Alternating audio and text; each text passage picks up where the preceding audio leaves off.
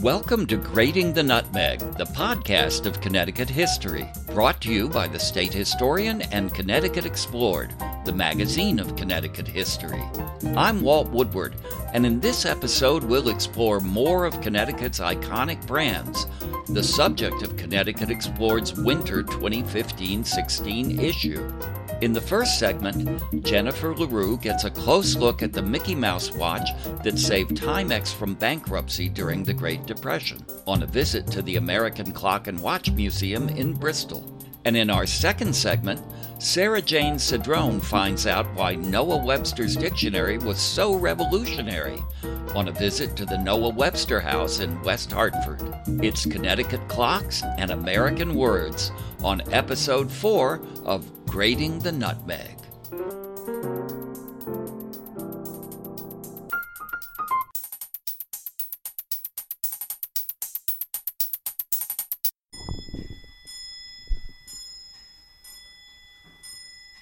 We all recognize that sound, right?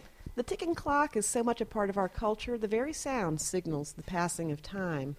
But clocks as we know them, with mechanical moving parts physically measuring that otherwise intangible substance we call time, have existed for less than 400 years, since the mid-1600s. In the 1800s, Connecticut was at the epicenter of timepiece making, with inventors such as Eli Terry leading the way to ever more precise and affordable clocks and watches. Yet today, as we shift from mechanical to digital means of marking time, clocks and watches have become less essential parts of our daily lives.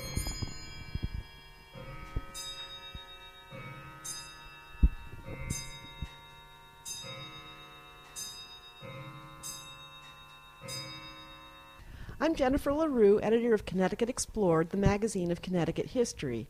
I am here with Patti Philippon, director of the American Clock and Watch Museum in Bristol, who has promised to take us on a timely tour of the history of timepiece making.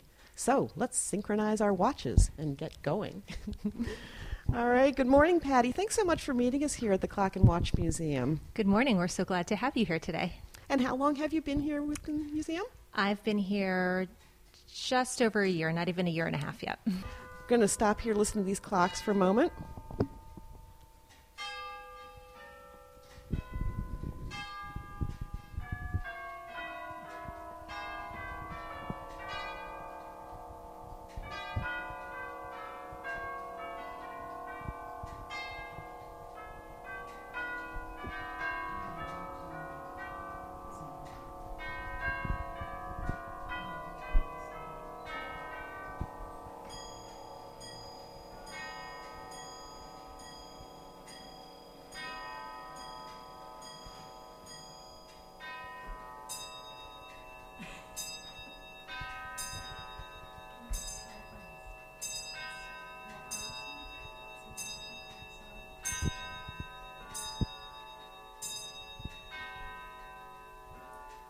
What you've just been hearing are some of our tall case clocks, or grandfather clocks, as they're more commonly known, that are on display in the Barnes wing of the American Clock and Watch Museum.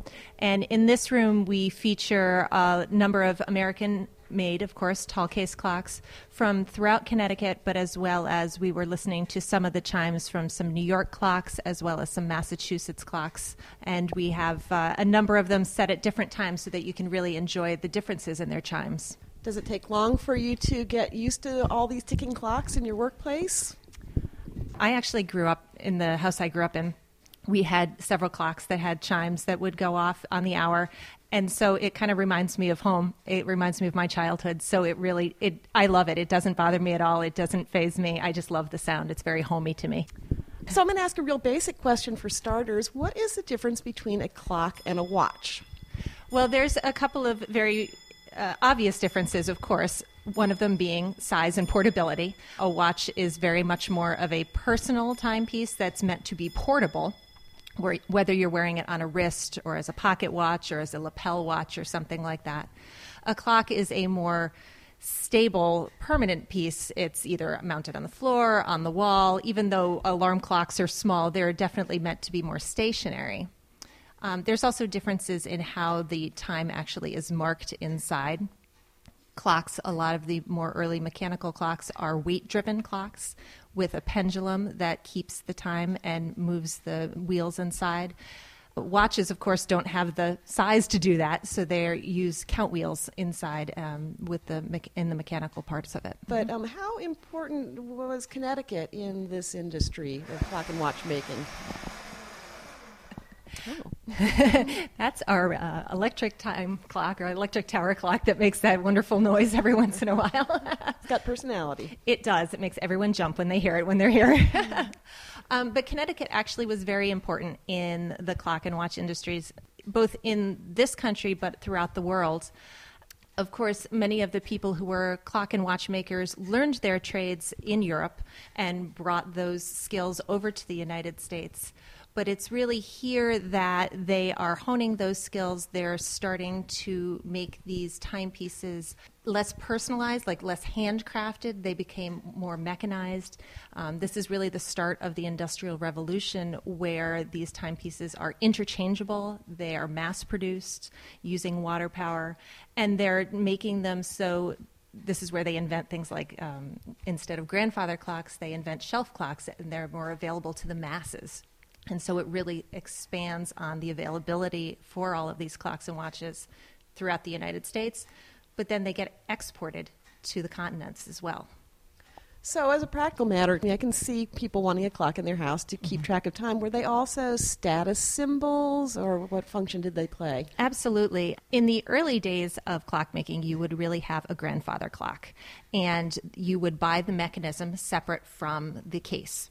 So a clockmaker in the late 1700s is making about 12 to 20 mechanisms a year. So they're really status symbols, as you said, because only the very wealthy could afford these kinds of timepieces. As you move on into the early 19th century and shelf clocks are invented and people start purchasing them, they're still not that common in the early days. So as these Yankee peddlers are taking these shelf clocks throughout the United States or the East Coast, and it was kind of keeping up with the Joneses, because you really want to have, well, my neighbor has this shelf clock, well, then I want to have one too.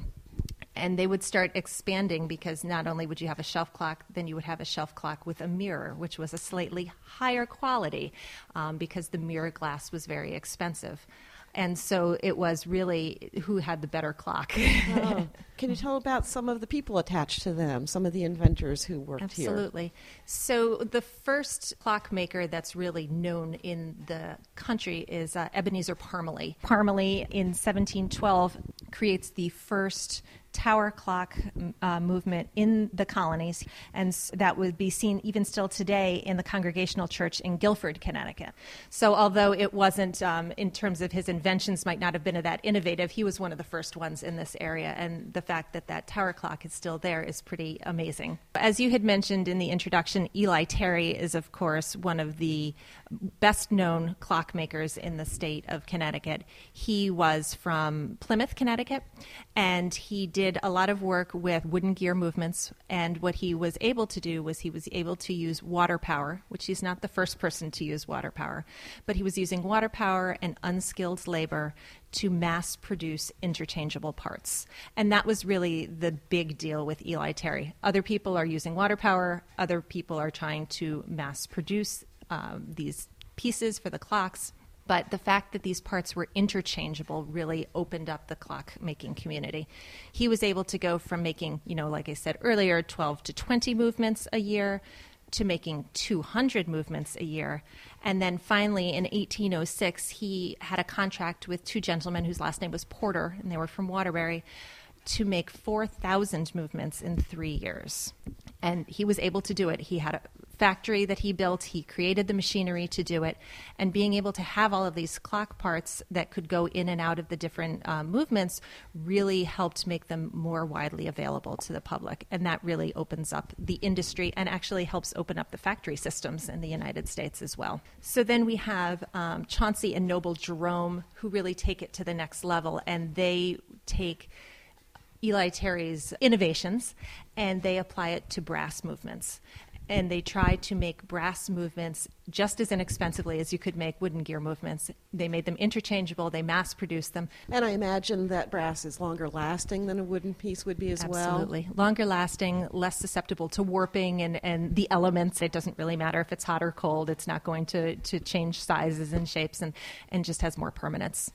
And, of course, was a resource that was available here in Connecticut. Where were the epicenters in Connecticut of clock and watch making? Connecticut is very lucky because it had all these great natural resources that was able to help with the clock industries in particular. So right along the rivers, so here in Bristol was a big area, Plymouth, Terryville, Ansonia had a big clock industry. Waterbury was very big. That whole river valley had a lot of clock factories there. New Haven clock factories were down in that area as well, so really spread throughout the whole state. Can we also talk about the move from big clocks to increasingly smaller clocks? Is that an accurate assessment of how things went? Sure, because the larger clocks are really the status symbols, and they, as I said, they start off being really only for the wealthy. And Eli Terry, his next step after working on all these interchangeable parts was to really create a shelf clock, because these grandfather clocks were weight-driven clocks, so you had to have the long drop for the pendulums and the weights. So he had to figure out how to make that same technology work into a small clock. And they were just more transportable. They were easier to sell to people. They were less expensive, and people had places for them. And you see the changes in size as you see changes in American culture, because as the clocks get smaller, you really see that people are traveling more. People are not necessarily staying in one place, but they're moving west, and they're looking for things that they can take with them. Mm-hmm. Then as the railroads come and things open up in the United States, you get travel-size clocks that you really can take with you. You can pack them in your bag. One of my favorite pieces we've done recently is in the magazine is a story by Emily Gifford about Timex, and that was in our winter 2015-2016 issue. And she told the tale of how the then one-year-old Mickey Mouse character saved that company in the depths of the Great Depression. Can you talk to us a little bit more then about this transition to watches? Watches really come into play. They've been around for a very long time. And like with clocks, you would purchase the movement separate than you would purchase the case. And so it depends on what you were really using them for. Some people would have spend the money on the movement because they were much more concerned with having accurate timekeeping and less about what the case looked like. Some people would spend less money on the movement and more money on the case because they wanted something showier. And so you have things like pocket watches. Wristwatches really become very popular, particularly during the wartime, because it was very impractical, and we're talking World Wars, First World War, Second World War, very impractical to have a pocket watch. It's not very easy to take the watch out of your pocket while you're being fired on to see what time it is, and then wristwatches for men become much more practical. The industry, of course, changes a lot during the Second World War in particular, because many clock manufacturers and watch manufacturers changed over from timepiece production to wartime production. And a lot of these industries really stopped their timepiece production in order to make things like bombs and fuses. Places overseas did that as well, but they were just a little bit better at balancing the production of wartime and timepieces. The United States, they went to full wartime production and stopped completely. So that really changed the watch industry in the United States. And really by the 1970s, there's pretty much no watchmaking going on in the United States. Places like Timex still had corporate offices here, but the parts are really produced overseas. We go to quartz movements, things that are being produced in China, things that are being produced in Japan, and much less that's happening here in the States. And I guess now as we do move toward everything digital, people must still want watches and clocks for reasons other than simply keeping track of the time. I think in terms of watches, well, there's a couple of different things that are going on right now that are very interesting. They're very much a piece of jewelry, especially for men. You know, men don't wear typically the same amount of jewelry that a woman would. And watches really are a status symbol in some ways. If you even think of in the movies, you've got James Bond who wears his Rolex. There's an interest in vintage timepieces and that have come back. People looking at timepieces and watches from the 20s and 30s, that kind of retro look. But at the same time, you've got things like the Apple iWatch that was introduced last year, which is a digital watch, but it's a lot more than a watch, and that's kind of changing the face of, no puns intended, but changing the face of timekeeping because it's more of a wrist computer than just a wrist watch. And then you have Shinola, which is in Detroit, who is a company that's fairly new, but they are starting to make American-made watches again in Detroit, which is a great company. It's nice to see that there are people who are, trying to bring back these industries that were really so important to the development of the United States. I'd like to get up and walk around, and maybe you can show us a couple of your favorite pieces in the collection. And my favorite clock is actually in a different room, if that's okay. Let's go see it. Go walk and see. And it's going back to Eli Terry. This is actually an Eli Terry patent box clock. It is his first attempt at a shelf clock, at a portable piece. I find it fascinating just for a number of reasons, because of the innovation that it took for him to create this clock, going from, a 6 foot tall or taller, say, grandfather clock, to a piece that is maybe 2.5 feet tall. So you really can see it has a glass front, a clear glass front, and you really can see the movement inside it. You can see how he has taken the weights, which normally would hang low in a grandfather clock, and he has them running along the inside of the clock to make up for the drop that is missing in a grandfather clock. I love this piece because although it's from 1816, it still looks to me very modern. Mm-hmm. I agree. And some of my favorite, I was thinking about this question, and what are my favorite pieces here? And I realized that I definitely have a style of things that I like, because my favorite watches and some of my favorite clocks in the collection are really skeleton watches and skeleton clocks, where you see the mechanism and you see the movement.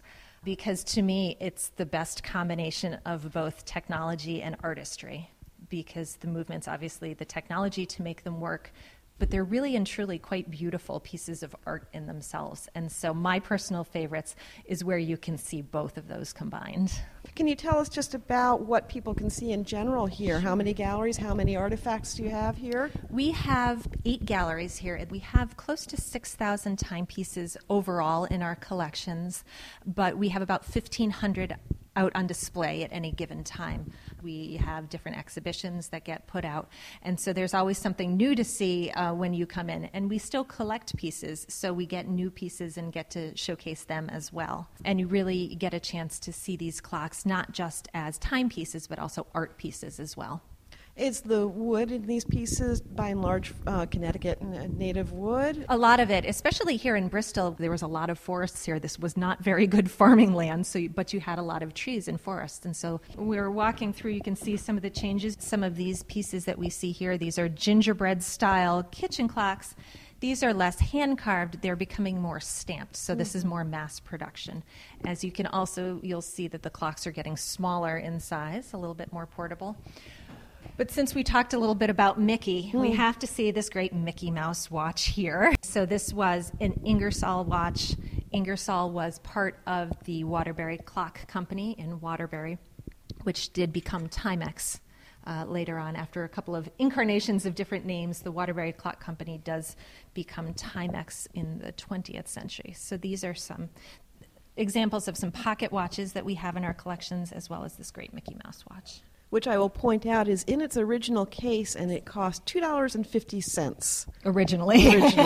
So, yeah, that's neat to see that in person, I have to say. We have a number of character watches in our collection, and it's a fun thing. People always really like seeing them because a lot of people recall either having a Mickey Mouse watch or some of the Howdy Doody watches, or, we have Buck Rogers, and it really brings people back to their childhood and having that great character watch as they were kids. We can show you some of the examples of kind of the Gilded Age, or the Golden Age, I should say, of clockmaking, where you really have clocks for every style of decor. They're more mass-produced now, but they're really pieces that whatever you're interested in, you can find a clock that matches your style. Here's a great piece that showcases baseball players. This is a tambour-style mantle clock, which was a very popular wedding gift, definitely in the 20s and 30s. I have my grandparents' one that was like this, that was a wedding gift. And some of these are quite elaborate, I have to say. Well, everyone's taste is different, right? Right. And over here we see other things that were made using clockworks. So tin toys, which were actually made here in Bristol, where you would wind up the tin toy and you had a panda bear who might play the drums, or you have a duck who rides a bicycle and his hat spins around. These are things that were run on clockworks. After the Second World War, and there's a lot of changes in clockmaking and clockmaking factories, some of the clock companies went to making other things. We have a television set here from the 1950s. This is from the Ingram Company, which was here in Bristol, and Edward Ingram was actually the founder of this museum. And his company went through a lot of changes after the Second World War, and in order to keep his company working, they went to making television cabinets because TV was the new technology. Oh, that's a fascinating connection. This is a great example. This is something that people really love to see. This is what goes on here inside a tower clock. You can see an actual example of a working tower clock mechanism. You can watch the pendulum swing. You can see how the gears move and interact with each other. And this is what would be behind the scenes, let's say, behind the clock face. Yeah, I have pointed out that there's much more beautiful an object than it needs to be for its function. It's beautifully crafted, and it really is. You definitely see the pride in people's craftsmanship as they were making these. It's painted, it's gilded, it's bright. For something that really people wouldn't ever see, you wouldn't expect it to be quite so lovely, actually. Right. So some of the things that we try and stress here at the museum is that there really is something for everyone when you come in to see.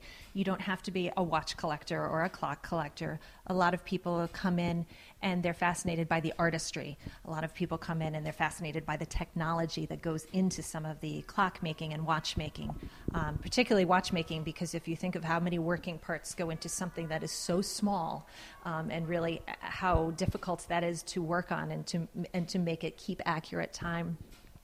And then a lot of people come in and really feel sense of nostalgia. They might see a clock that their parents had, their grandparents had, or they had as a child, or things like that. And kids really enjoy it as well. So it's really an interesting place because there's many different things that catch people's attention when they come in.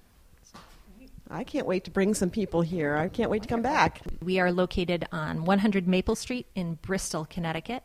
And right now, our hours are by appointment through the beginning of April. Just give us a call. Our number is 860-583-6070.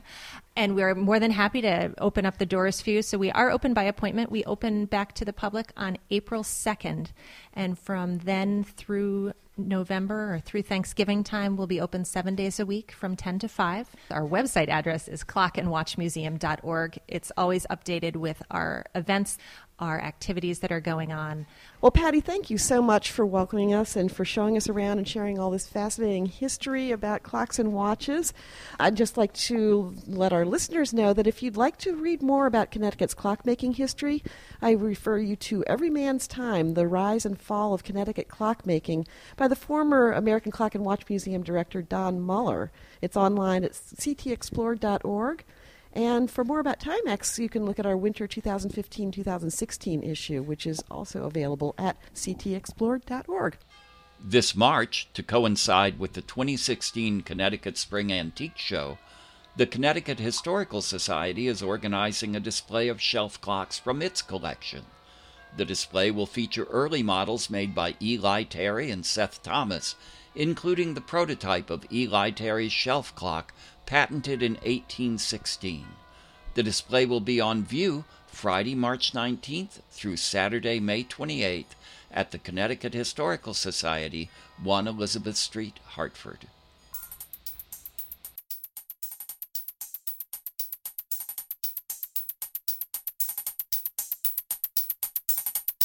This is Sarajane Cedrone for Connecticut Explored, the magazine of Connecticut history.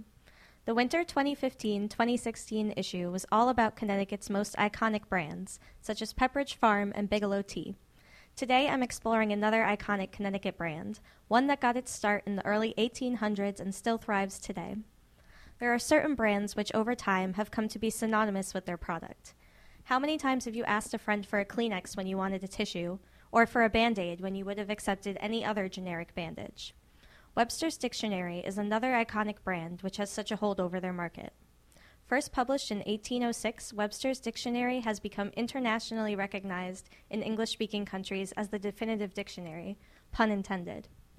Now Merriam-Webster's Dictionary, Noah Webster's life work continues to record the ever-changing American English language both online and in print, a centuries-old Connecticut brand which has readapted itself to thrive in the digital age. Today I'm at the Noah Webster House Museum in West Hartford to check out their new exhibition, Defining the Dictionary, about their namesake's most recognizable claim to fame. Defining the Dictionary is on view through April 16, 2016, at which point it will begin a tour of libraries, schools, and community centers around Connecticut. I'm here with Jennifer DiCola Matos, Executive Director of the Noah Webster House, and she's promised to tell us more about the surprising story behind Webster's Dictionary. I know that Webster was born in 1758 and entered the early adult stages of life during the American Revolution, and that he spent the majority of his adult life, nearly 25 years, writing his dictionary. What motivated him to take on such a project? Well, you're absolutely right that the American Revolution really was influential in Noah Webster's life. He came to age during that time. He went to Yale. He studied. He became acquainted with the world. And that's something that stayed with him his whole life. Basically, when he got out of college, he wanted to study law and couldn't afford to. So he had to take a job, and he took the only job available to him at the time, which was to become a school teacher, which he really disliked. It was still a one-room schoolhouse kind of format, and he was really shocked by the use of British school books in America during the American Revolution, and that really offended him, and he was the kind of person that said, I'm not going to wait for someone else to do it. I will write a book myself. So he ended up writing the number one used school book in America up through the mid-1800s, and it was called A Grammatical Institute of the English Language. It had a blue cover, and so it was called the Blueback Speller. This book, as I said, was used by millions of Americans and really taught a kind of fledgling nation of children how to be American. And so he had put in this new book not only references to uniquely American words, but also filled it with American morals and American history and American geography. And that is really the basis for his eventual work in writing the dictionary. It's the Blueback Speller that gets him thinking about, we are a new country, the United States of America. If it's going to survive, we need to have a national language. We need to have a system of education that everyone is going to experience that will teach us how to be American. And so this is really how he gets started. And he tries a few other careers in between, but eventually gets going writing the first American dictionary. So tell us about Defining the Dictionary. Why did the museum decide to mount this exhibition? We realized that we really didn't have a go-to exhibit about Noah Webster's most famous contribution to America, the dictionary that is now synonymous with his name. And so we really wanted to cover the process of, how does one man write a dictionary, and why did he spend 26 years doing it? Was it that complicated? And so we have, different panels that will talk about these different aspects. It starts with the Blueback Speller, like I was telling you about, which is really his inspiration. And then it goes through the process of this 25-year journey where he starts writing a book, which is a compendious dictionary of the English language, and it's published in 1806. And pretty much when Noah Webster announced that he was going to write a dictionary, people said, why? Why would we need an American dictionary, and why should you do it? And he took that criticism and he worked with it, and he said, no, I really believe this is something I really believe in. So he ends up publishing a compendious dictionary in 1806. It has 40,000 words in it, and it's not nearly what he wants it to be. It is like a thesaurus in a way. So it'll list words. It's just like a row of words, and then for each word, instead of a definition, it's simply other words that would describe it. So it's pretty much a thesaurus. Not surprisingly, it's really badly received. People laugh at it, scoff at it. You know, he's very dejected by the reaction to this book. But he says, I'm not done yet. I'm still working on it, and I will make it better, and it will be the best dictionary. And so then he spends the next 22 years perfecting what he had started. And that ends up being an American Dictionary of English Language, which he publishes in 1828. Jennifer, can you tell us what visitors can expect to see from this exhibition? Our exhibit team has put a lot of research and has created various panels that explain the process that Noah Webster went through and also the different editions of the dictionary. We also have an exhibit case of a few really great items. Some are from our collection. We have an original 1828 dictionary as well as an 1806. We recently acquired a wonderful letter written by Noah Webster just after he finished the dictionary in 1828, and it includes a great postscript where he apologizes for his handwriting because his hand is very fatigued after many years of use. So in the display case here, you've got an original 2-volume 1828 Webster Dictionary. Noah Webster's 1828 is a massive work. It has 70,000 words in it. There are 1,600 pages, and they're unnumbered. It was so big that it was split into 2 separate volumes, and the cost was $100. In 1828, that was a pretty significant amount, which meant that the average person is not going to own Webster's Dictionary. Instead, it's very well received by professionals, professors, politicians. And so what Noah Webster did, he called his dictionary a dictionary for the people. He dedicates it to America. But in reality, it's not necessarily available to all Americans. So Noah Webster published the dictionary in 1828, and he recognized that the American language was always evolving. And so in his lifetime, he revised that dictionary 3 times. The last dictionary he publishes is 1841.